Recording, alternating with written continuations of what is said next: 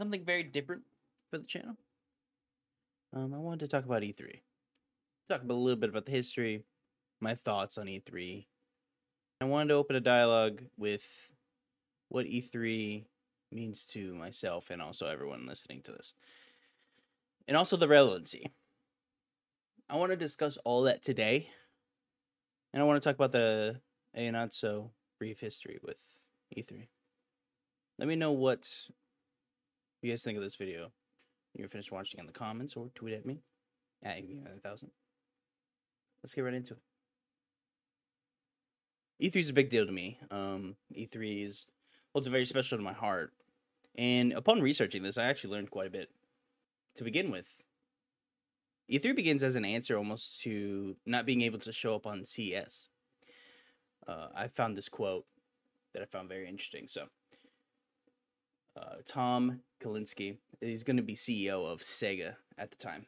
And he's quoted to have said this, quote, "The CES organizers used to put the video game industry way, way in the back. In 1991, they put us in a tent, and you had to walk past all of the porn vendors to find us. That particular year, it was pouring rain, and the rain leaked right over our new Genesis system. I was just furious with the way CES treated the video game industry, and I felt we were a more important industry than they were giving us credit for." End quote. This almost kind of sparks something, and I feel like is a great precursor to what we're about to discuss today with E3.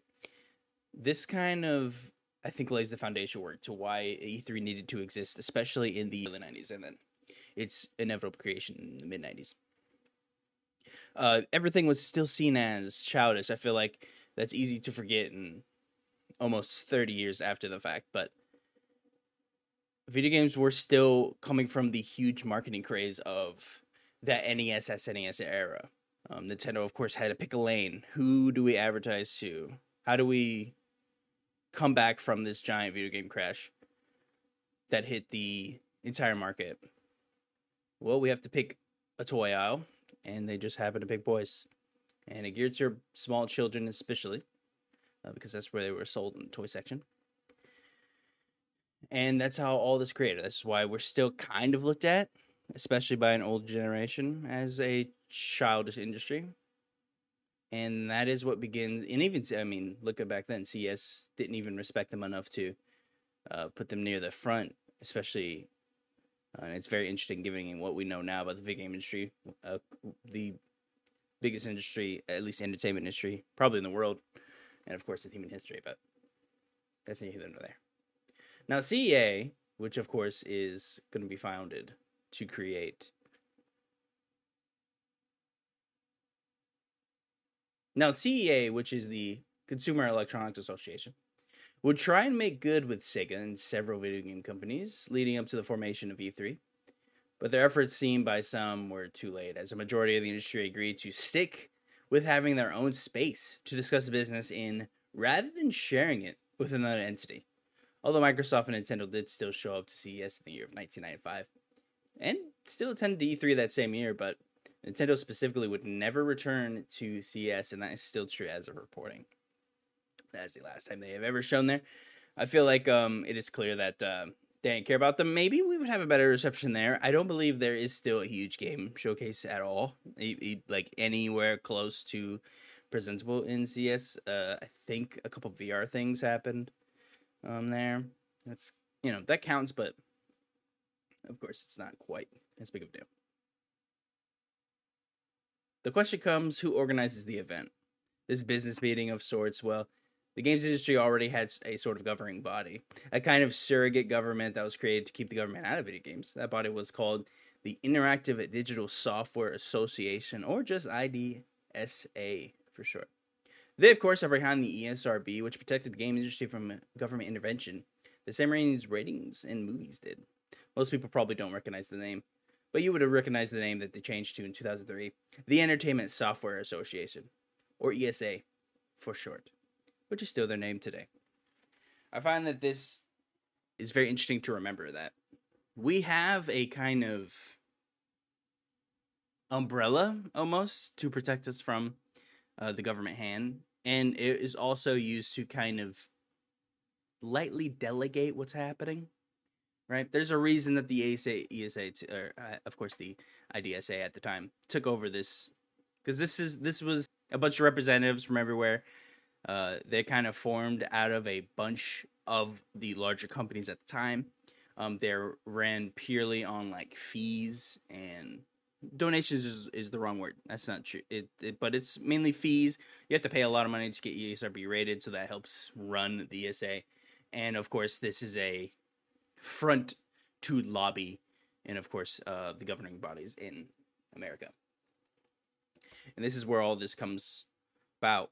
ESA sits down, of course, and says, hey, they want to set up a convention. Where do we have it? Well, it's kind of an easy answer, but what's interesting at the time is, and I'd be curious what the rates were to rent out, and we're about to get to it, the Los Angeles Convention Center at the time, because that would seem so lofty. And they settled on that very early. I'm curious if it wasn't as expensive as it now, because I can't imagine the price tag to rent out the LA Convention Center today. Now, this comes into play May 11th, 1995 at the Los Angeles Convention Center, which will be the home of E3 for years to come. But let's not get ahead of ourselves. Leading up to that fateful day, many involved questioned if the space allotted by the convention center would even fill up.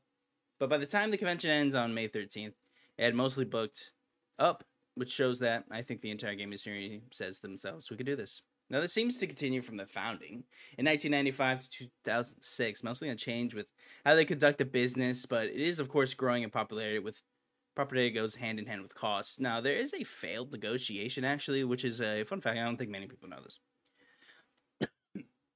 In the years of 1997 and 1998, the LA Convention Center forces is an interesting word. I kind of misspoke here. I would say there was a failed negotiation, which forced the hand of IDSA to hold it somewhere else, and they held it in the furthest place possible, almost. They in the years of the 97, 98, they leave the LA Convention Center and go to Atlanta, Georgia, at the Georgia World Congress Center. Now, these 2 years show the ESA how dependent they are on the LA Convention Center for multiple reasons. They need to make this work, as multiple players in the industry stated that the cost of moving all needed staff across the country to go through this would be a silly, and as an overwhelming majority of the game industry at the time, and continues to say, was located on the West Coast. This resulted in E3's lowest attendance ever, excluding a attendance change and how they worked things in 2007 and 2008. That's when they were the business summit. We'll get to that in a second. I think this kind of shows how weak is a strong word, but I think I'll use it here. How weak E3, especially back then, and I don't think they could have ever really pulled this off. They might be able to pull it off in the highest it could possibly do, but especially back then, it just couldn't happen. They just could not justify to people, and most people could not justify paying the exorbitant amount of money it would take to rent the space, buy booths. So you have to, make booths out of the space that you're buying. Then you have to staff it. And then you have to send your own people there. So those two combinations, you could staff it with convention people that already work there, maybe. Or you staff it with just your people. Who knows what they would have done back then? Most likely a combination of both things. But and also you have to calculate things that you can't think of, right? How much time you lose in the project by going to E3. Of course, E3, very important back then. That's how you set up money, and that's what we're about to get in right now. Let us not forget, E3 was created to be. It was made to be a trade show for retailers. Retailers needed a better understanding what the video games they wanted on their shelves in the coming year. I think we can see echoes of the video game crash of 1983, but that's for another time. Now, there's always brought up, right when talking about E3, it's always business first. That's always kind of, especially when you notice the more veterans of the industry bring up. That was what it was created for, and that's still what they tried to be. They wanted to be business first. There's a couple years, of course, they lose that vision, but they try to be this business first model, and it just doesn't. It works, but it's never aligned with everyone. We're gonna see that a little bit later, but I want everyone to remember the entire reason this was created was retailers needed to know what to stock. What games do I need to put on my shelves? What looks good? What looks promising? I can't waste that stocking shelf, right? Because I could make money off of a Final Fantasy game or something there, right? So they want to know what's the new thing, and then they sometimes and almost most definitely would set up full on units there. They would on spot buy, like, hey, just put me down for 1,000 units or put me down for 500, et cetera, et cetera. This is when we get to the giant levels of E3. Attendance is growing rapidly, as in 1999, there was somewhere between 60 to 70,000 total attendance. People are hearing about this convention, and it's the spot to go for games media, but multiple problems began coming up. One of the issues is that a lot of the attendants at the event were bloggers and other non-related industries linked to the direct business to the games industry, which annoyed many vendors, stating that this is not what they wanted. As this event caused another problem, is that the actual space was becoming too expensive to justify. We're going to see echoes of that actually a little later too, and it never really goes down. This caused the ESA to announce that in 2006, the following E3 will change drastically to be more business oriented. This is going to be probably the biggest change they've ever had. It may be excluding when they had to go to Atlanta for those 2 years, 1995 and 96. This caused the ESA to announce that in 2006, the following... sorry, I'm already reading that. The event changes completely, as it's capped to 10,000 attendants in 2007, and then even less in 2008 to 5,000. This would win over no one, as they were lambasted by most industry veterans at the time and a lot of analysts, saying this killed media coverage that many larger companies relied on to justify showing up at all. This is already seeing echoes that we're going to see later on. A lot of people want different things from this business event, right? A couple people want to go there and just work in with retailers and know how many units do I need to set aside for you to ship to you. Other people want to show off their shiny stuff and have media show up there. Now, media is guaranteed to come almost every year. Not almost every year, pretty much every year. There's always some media there. Of course, we see the evolution of games media throughout this time span. It's actually a very interesting thing. You can almost write an entire video about it. Just seeing the evolution of games media via the E3 junkets when it would happen. But of course, you have your magazine editors that would go out in the mid to late 90s into the early 2000s. And then eventually you would have bloggers and vloggers and all these things coming out from that 2001-ish window all the way up to the 2008. And then we start going full-on TV show with around like 2013. We have like Spike TV and these things like airing entirety of E3. And then it becomes a giant commercialized event. But we're kind of getting ahead of ourselves, aren't we? 2009. The ESA tried two extremes and decided to try and bridge them together, right? They've already tried two extremes. They tried getting a bunch of media involved and a bunch of other people, right? They capped at 60 to 70,000. That's quite a bit of people, right? So they've tried that. People didn't like it. Said it was too big, crazy, not enough business there. Okay, let's try the other way. They cap it 10,000, 2 years, 2007, 2008. No one's happy either, right? Not getting enough media coverage. It's not a big enough event. I'm sure a lot of people involved couldn't justify the cost as well, where it's like, well, that's not, I'm not getting a lot out of this instead of like, and again, we're already getting in the echoes of you don't really need it anymore because again, let's remember E3 is made to know what retailers need to buy for the upcoming season, right? And of course, holiday season is the biggest thing, right?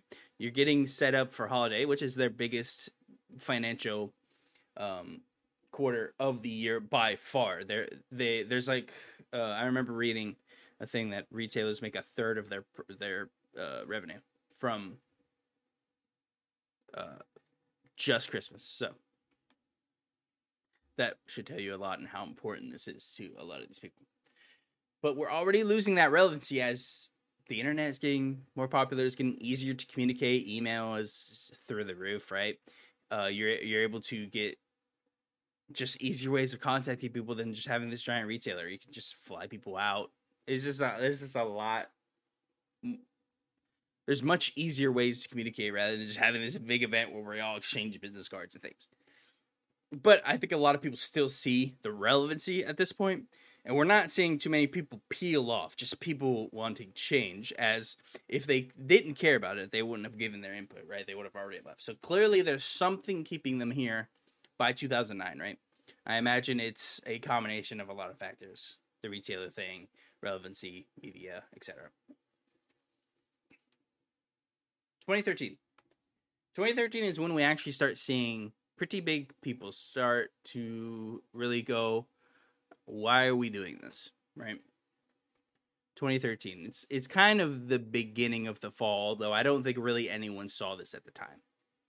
In 2013, we see Nintendo and EA begin to leave out their big keynotes and just opt for their own controlled events. In Nintendo's case, we saw them begin their Nintendo Direct series, which remains their main way of communicating directly to their audience to this very day.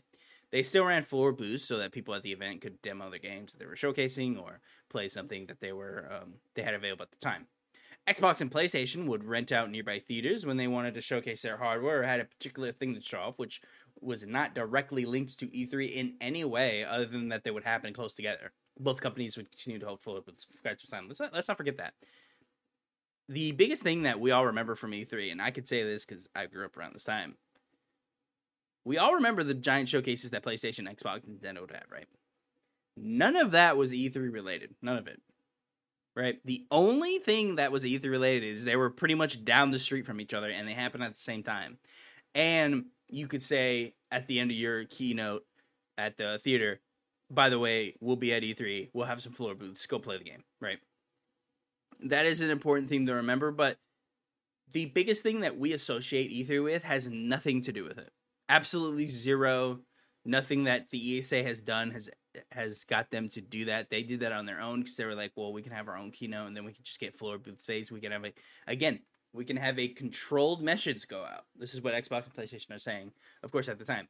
Let's have a controlled message to sit down. We can really control this. We can have a seamless transition. They'll, of course, get cute with it with a couple live game demos. There'll be a few times, of course, where they do something crazy that isn't controlled in the classical sense, but otherwise than that, they have a controlled environment. They handle the theater. They're doing their own production of this. They don't have to rely on E3 or additional booth space or having like a little booth / stage made up to have this thing. So, and also they have a lot of money they can just throw at this thing. Revenue is something I've held about talking about until this point, right? We haven't really talked about what's the motivation or factor for ESA for even doing any of this. But this is starting to become relevant. Let's take a second and start beginning and talk about this. The SA, again, to remind you, is not just for having E3. They are meant to be the in-between for the games industry. I want to remind everyone, this is the in-between between the games industry and the government. They use lobbying bodies and the like. This is a very influential thing in Congress because they're able to flaunt the wealth, and we all know flaunting the wealth is an easy way to get what you want. They're finding themselves split between E3 and doing what they were founded for, right? So they're founded to be a aid in the government, but they're also doing this E3 thing. And many at the time are going, we feel like neither are getting your full attention and are both suffering because of it. The ESA is not a huge organization by any means. I don't think they were able to juggle all of this at once and still nail it. This was a major criticism at the time, as many felt they were splitting their attention and neither thing was being maintained properly because of it. Many start asking them to split the company or do something better to fill both cases. Or causes, sorry. Now, the reason I am sure the ESA was hesitant to do any of this is as of 2016, E3 accounted for 48% of their annual budget. A lot of Checkajogs hinged on E3 continuing as it was half of what they were spent their budget on. And between the years of this specific period, somewhere around 2017 to 2019, they lost around a third of participating vendors. Right, so they're starting to bleed, right?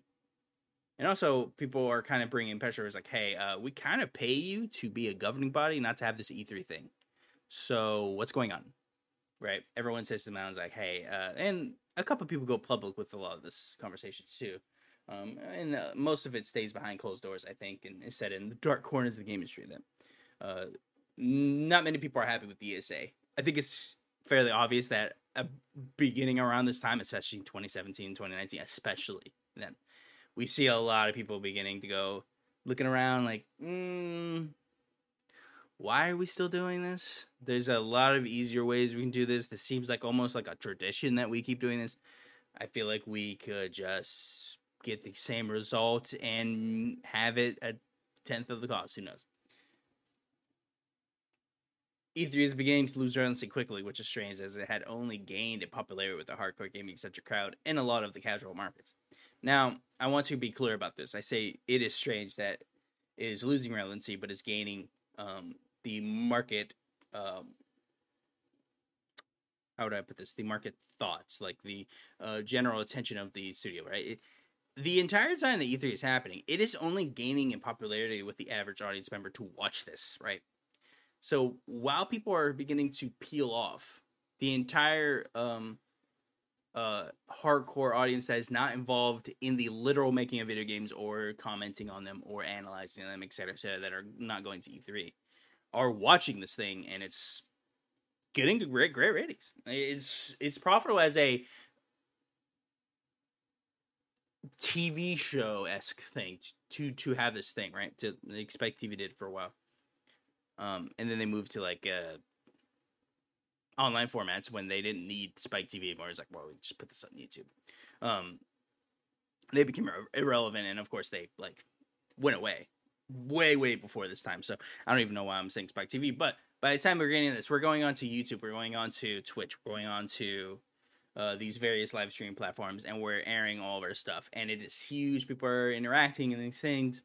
But there isn't really a tangible thing that I think a lot of the industry can put on the value of having an event and then distributing it freely that would garner free traffic and free advertisement of these likes. Not free advertising, because of course they're paying for all of this. That's incorrectly said, but I think a lot of the industry has trouble justifying this when the numbers aren't clearly cut out. Now, of course, you can, and people do have incredibly smart individuals set up mock write-ups of like, okay, well, if this is shared this many times, this many impressions, this many people saw it, then this might garner in a percentage interest gain in the game, and we see this percentage search results that leads to this many sales, etc., etc. Of course, this is all done. My only point is a lot of people involved with E3 do it to get their name more out there. And it is strange that at the time, people are pulling out, saying that it is losing relevancy, but is only gaining it in people watching and consuming the content. But you have to then ask yourselves, why do we have this middleman? We could just do this ourselves. The other problem is E3 would lose at the time, and some could argue the biggest draw to the event were many at home and other vendors is PlayStation. PlayStation being the dominant force in gaming since 2013, with the launch of the PlayStation 4, keeps its momentum going with its always anticipated E3 showcase, revealing and demoing some of the most genre-defending and revolutionary games at the time, and that have come out in the last several years to a decade-ish time, faring around then. All of the success demanded a question from Sony. Why we need the ESA and E3? They saw Nintendo's success, and this is kind of speculation on my part. They saw Nintendo's success of having a Nintendo Direct on their terms and saying relatively quiet unless they had something to say, which could be made into a state of play. Their own Nintendo Direct kind of format.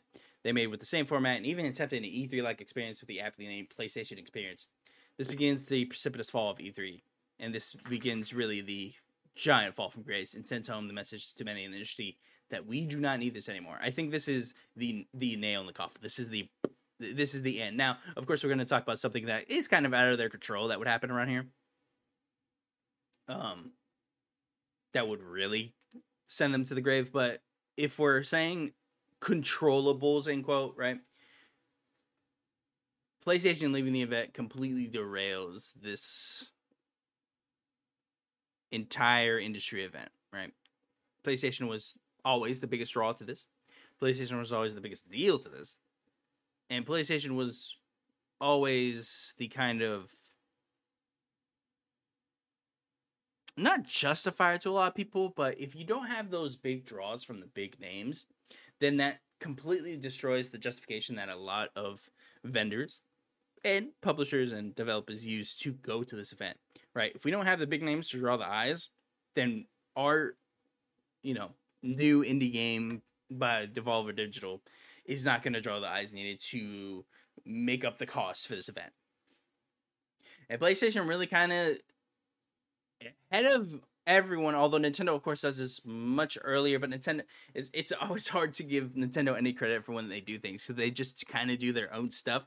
So they were wise to start this direct thing really way before anyone, back in 2013, and they do this, and they still go to E3, but they're not really there, but they still have E3 conference direct things, kind of, but not really. There's still these very cookie cutter edited formatted direct things, but I think PlayStation pretty much sends E3 to an early grave, and the rest of what I'm about to read completely just it's like it's beating the dead horse with like multiple times, and Xbox would try to capitalize on this. I remember, of course, when with PlayStation said they weren't coming, like Xbox like jumped up like, oh, we'll be there, like we're gonna be there, we're gonna have this giant thing, it's gonna be great. Xbox always struggled having a great E3 because the majority of the time they couldn't release the games they were showing off, so it's just waiting for games half the time, and you'd always see a cool game and then be like, oh, when am I gonna play? And half of us are still waiting for that. 2019's E3, which of course no one knew at the time, may have turned out to be the last E3 we knew ever, and especially as we know it. As this event, the ESA announced they have secured an agreement. After this event, like the last day of the event, they announced that they have secured an agreement to extend their stay at the LA Convention Center through 2023, but could break the contract if necessary. They released this very lavish, almost theme park-like design for their 2020 E3, with the public, media, and influencers all kind of separated-esque kind of situation. They were all having a hand in E3 with ways of having some sort of entertainment while waiting in line, and a skip a line system similar to the Disney Park Fast Pass system. There's the ability to book ahead of time, so you wouldn't need to wait. There were queue entertainment things where like you could sit in the queue, but I think there was an app that you could play with at the time that would have there was a bunch of, they had very lavish goals for this thing. They were going to try and really completely change the thing. I remember a lot of people at the time being like, this sounds terrible. Like what is going on? This is not really what it is anymore. It was kind of meant for the games industry, and then people could watch it if they wanted to. Now it's like mainly for the public, it sounds like, and these influencer-esque people. And that would really begin to come to the hicks. Let's not forget, E3 tried to jump at the chance, and I mentioned this before, and I haven't brought it again. I saved it for this because this 2020 kind of shows you what E3 turns out to be, right? This turns out to be this very public, very public means of like, oh hey, like come here, buy these tickets, hang out, play these demos, etc., etc. This goes harder into the public with this theoretical 2020 plan. And then a couple years earlier, they even started charging people for the public to come because they're trying to capitalize on how popular E3 was. And then I'm sure they saw how other vendors started leaving because, again, they lost a third of their people, the vendors. So that's a lot of money. That is quite a bit of money. Like that's a third of your space that you now really can't fill. And they begin taking the public in, and to try and, again, they tried this middle thing where they like, the media will be exclusive for this day, and then the last 2 days, this will only be for the public, but it's going to be capped at like a couple thousand tickets, like I think one of them was 5,000 tickets or something like that. So the idea was like all the media would have their day to like do everything, and then they would leave, and then we would get the public, or the media would stay for a little bit, and then we would have like a mismatch of like both the media and the public there. It would never work probably. Again, a lot of the industry, many of the analysts, the veterans, a lot of the games industry, and a lot of developers would just look at this and say like, we don't want to do this. We're not here to like. work with the public with this. We're here to like conduct business, and I think a lot of, again, this is E3 not being able to please everyone, and so therefore they will lose regardless of what they do. Upon researching all this, one thing became clear is ESA did try and change a lot of stuff. We're going to talk about maybe they didn't change enough in a second, but that's jumping ahead. The ESA did try. I find it hard to say that that's one thing that they failed at, is not trying to change this event, as they tried multiple times.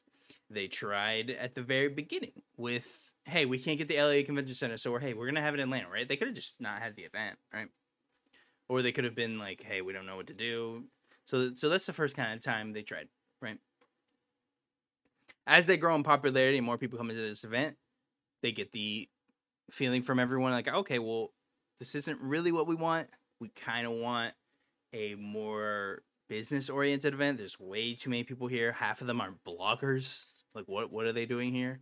You can remember, if you ever watched like gaming podcasts at the time, a lot of people back in the day were saying it's very easy to get to E3, right? You just say you have a blog or have a website or you write, and they'll just give you a pass and you just go, right? So it wasn't very hard. I'm reminded of that 60 to 7,000 attendee market, and you just get a pass and go, right? So it's not very hard. That angers, I think, a lot of people. There are a lot of people who are bloggers, and I'm sure just regular people will just walk around. They probably had a website that they made up just to do this thing. Who knows? But they try in 2007, 2008 to make a business summit. They tried to cap the attendance at 5 to 10,000. They made it much, much more business oriented. They completely, that is a huge, huge reduction. That is that's like 1/5 of the people in some days. Most of the time, that's like 1/10 of the people.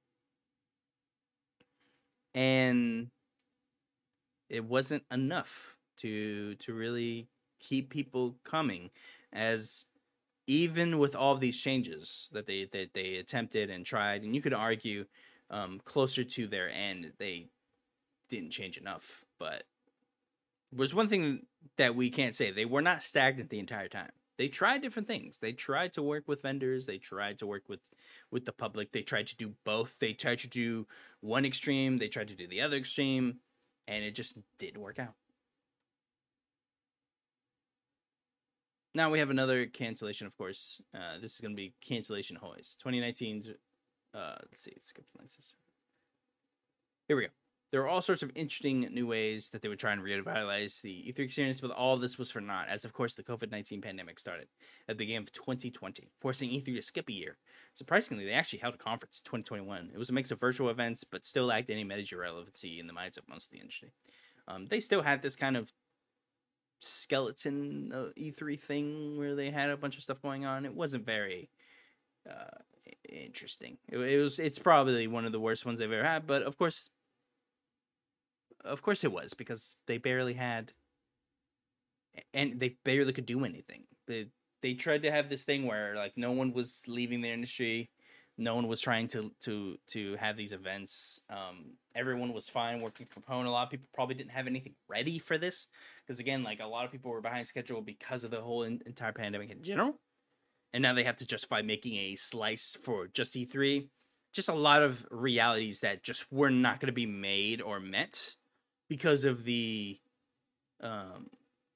outstanding more outstanding arguments, right? Then we have another cancellation in 2022 with no in-person event happening, and then we find out in July of 2020, we find out that July of that year that the ESA has partnered with ReedPop to help make an E3 in the year of 2023. Of course, when this video goes live, ReedPop is a major operator of events, managing events like the Star Wars Celebration, all of the PAX events, and a lot more than that. Of course, whatever the planned E3 was for 2023 will not see the light of day, as they have announced, of course, E3 has been canceled for 2023 for, quote, lack of sustained interest, end quote. That is probably the most honest announcement I've ever heard, is we are canceling it because lack of interest, and nobody cares.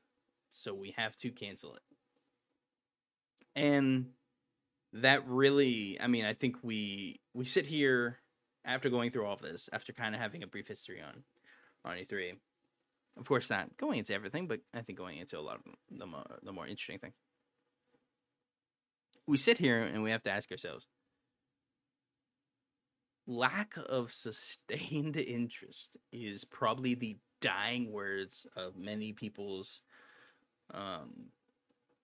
favorite time of the year. If you're a big game industry person, if you're into gaming analysis or criticism, or just are a fan of video games, this is kind of your favorite part, right, of the year, and it's gone forever.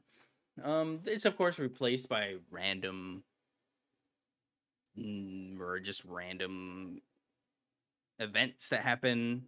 Of course, Jeff Keighley, which was actually a major player in a lot of E3, left all of that and just made his own thing. So that's kind of our E3 now. He does Summer Games Fest and he does the Game Awards.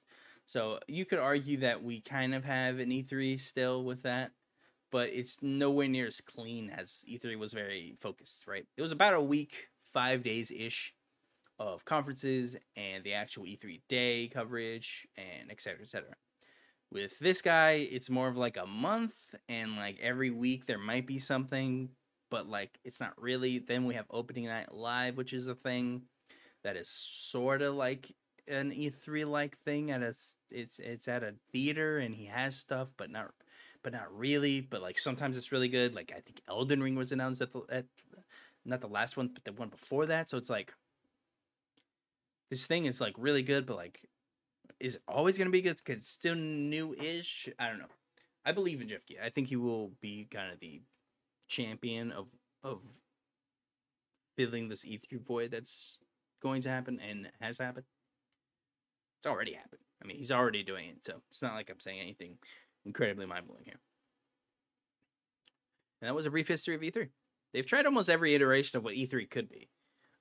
And it just couldn't please everyone. As many of the major people involved wanted different things. I'm reminded of a former CEO of PlayStation's quote concerning E3. This is the year that they decided to leave. And I think this kind of summarizes very well what happened with E3 and why it went the way it would. Quote. So retail has really dropped off. And journalists now, with the internet and the fact that 24/7 there is game news, it's lost its impact around that. So the trade show became a trade show without a lot of trade activity. The world has changed, but E3 hasn't necessarily changed with it. And with our decision to do fewer games, bigger games, over longer periods of time, we got to a point where June of 2019 was not a time for us to have a new thing to say. And we feel like if we ring the bell and people show up here in force, people have expectations. Oh, they're going to tell us something. And quote.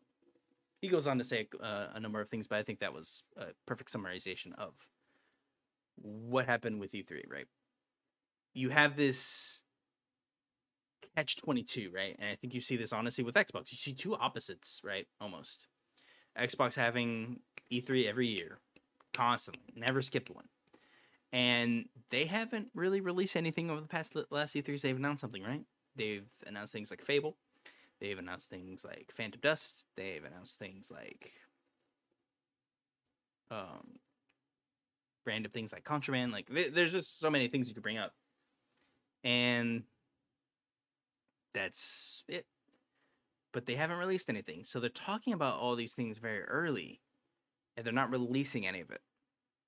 PlayStation, on the other hand, has been pretty good at announcing something and releasing it, but that's because they've dictated the cadence at which they discuss these things. You can argue that a lot of state of plays are honestly meaningless and kind of do the opposite of what Sean Lane's doing, where he's saying, well, this isn't the time, but you are having a lot of state of plays that like don't make sense to have. But let's remember, Sean Lane's been gone for quite a bit, and we have Jim Ryan. So it's not fair to bring up to him. But let's go back to E3. We remember. Where do I want to go with this next? And you know what? Let's read the next one. I think this quote sums up perfectly what happened at E3. Games take too long to make and have more money involved in them ever before. The economic realities simply make no sense to rent out a space and have this almost world fair-like event every year when you could probably just spend about 1/10 of the cost of that and just rent out some cameras and editors and make your own event. I don't think I'm saying anything sage-like with this. I think this kind of perfectly summarizes everyone's feeling around the event in the games industry. E3 is too expensive and it's too easy to do your own thing at this point. Why have this giant event that I have to spend probably $10 million on? And that's probably on the low end. If you're like something like Microsoft, you're probably dropping a bit more than that. If you're somewhere smaller, maybe you're squeaking out $5 million for like a space and renting out people and these things and sending your people out there and losing a little bit of time. I don't know. I'd have to really sit down and do the math. But when you can sit down and you're doing your budgeting and you get to E3 and you're like, well, we need like a percentage of our budget dedicated to making an E3 demo, then going to E3, then renting the booth, then buying the space, then staffing it, then sending our people there, which then loses time on our project, which then loses time twice over because you have to send people there, so that loses time, and then you have to make a slice of the game that works so you can demo it. That also loses time. Or we can just have a controlled environment where we know exactly how much we want to show. We know exactly how long it's going to be. We know exactly to the minute detail, because it's a video that we make and we edit, exactly what we want to show. And again, it is probably 1/10. It might even be smaller than that. It might be incredibly cheap to like really make your own thing over and over again. If they like buy it and they don't rent these things.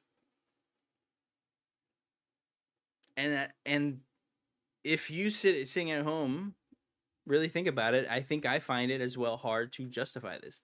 And that leads me to the next thing. Although I am sad that this monument from when I was a child that always had me in awe, seeing all the incredible new games that were being shown off and got me excited for the upcoming fall. And a lot of times, in a vulnerable way, it was exciting and amazing. And it was a dose of happiness and excitability to see all these games that were so close to being in your hands and got to share that with the people you love.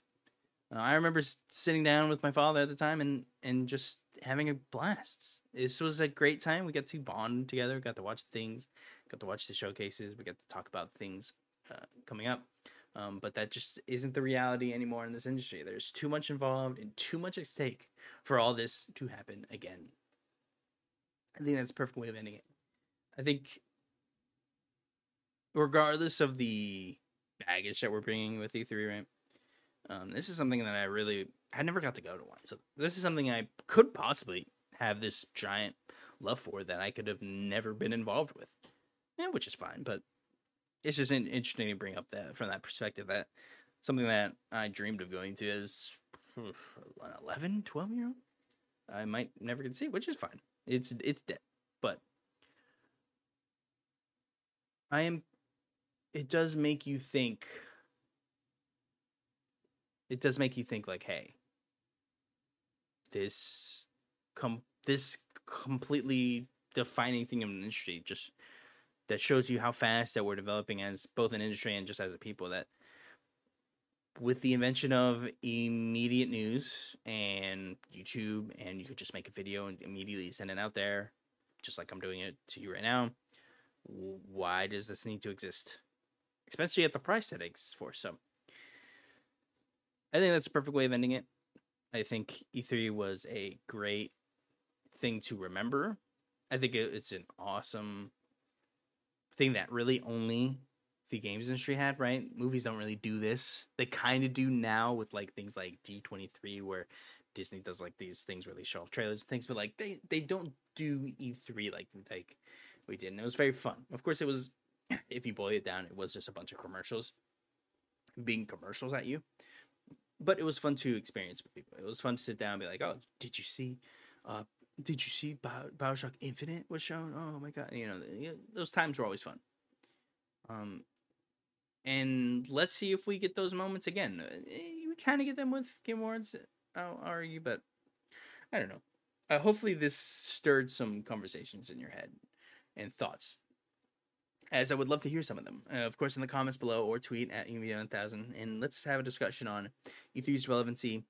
What were some of your favorite moments of E3? What do you remember as a child? Or what are some factors that you think led to the demise? I put some of my thoughts out there. Is there something that I may have missed that I should have brought up in this video? Really anything. Pull any string that you'd like. Pull any thread. Pull anything that you want to. Pull me if you want. If you get what I'm saying. Thank you so much for listening. This was something different for the channel, as when I read E3 was skipping this year, it really was like, yeah, it's over. I don't think this comes back. And if it does, it's going to be it really will be a shell of its former self. So it inspired me to make this video, have a little bit of fun, read on one of my favorite industry events of my lifetime, and really decide and write out like a couple of thoughts that I had, talk a little bit about the history of E3, and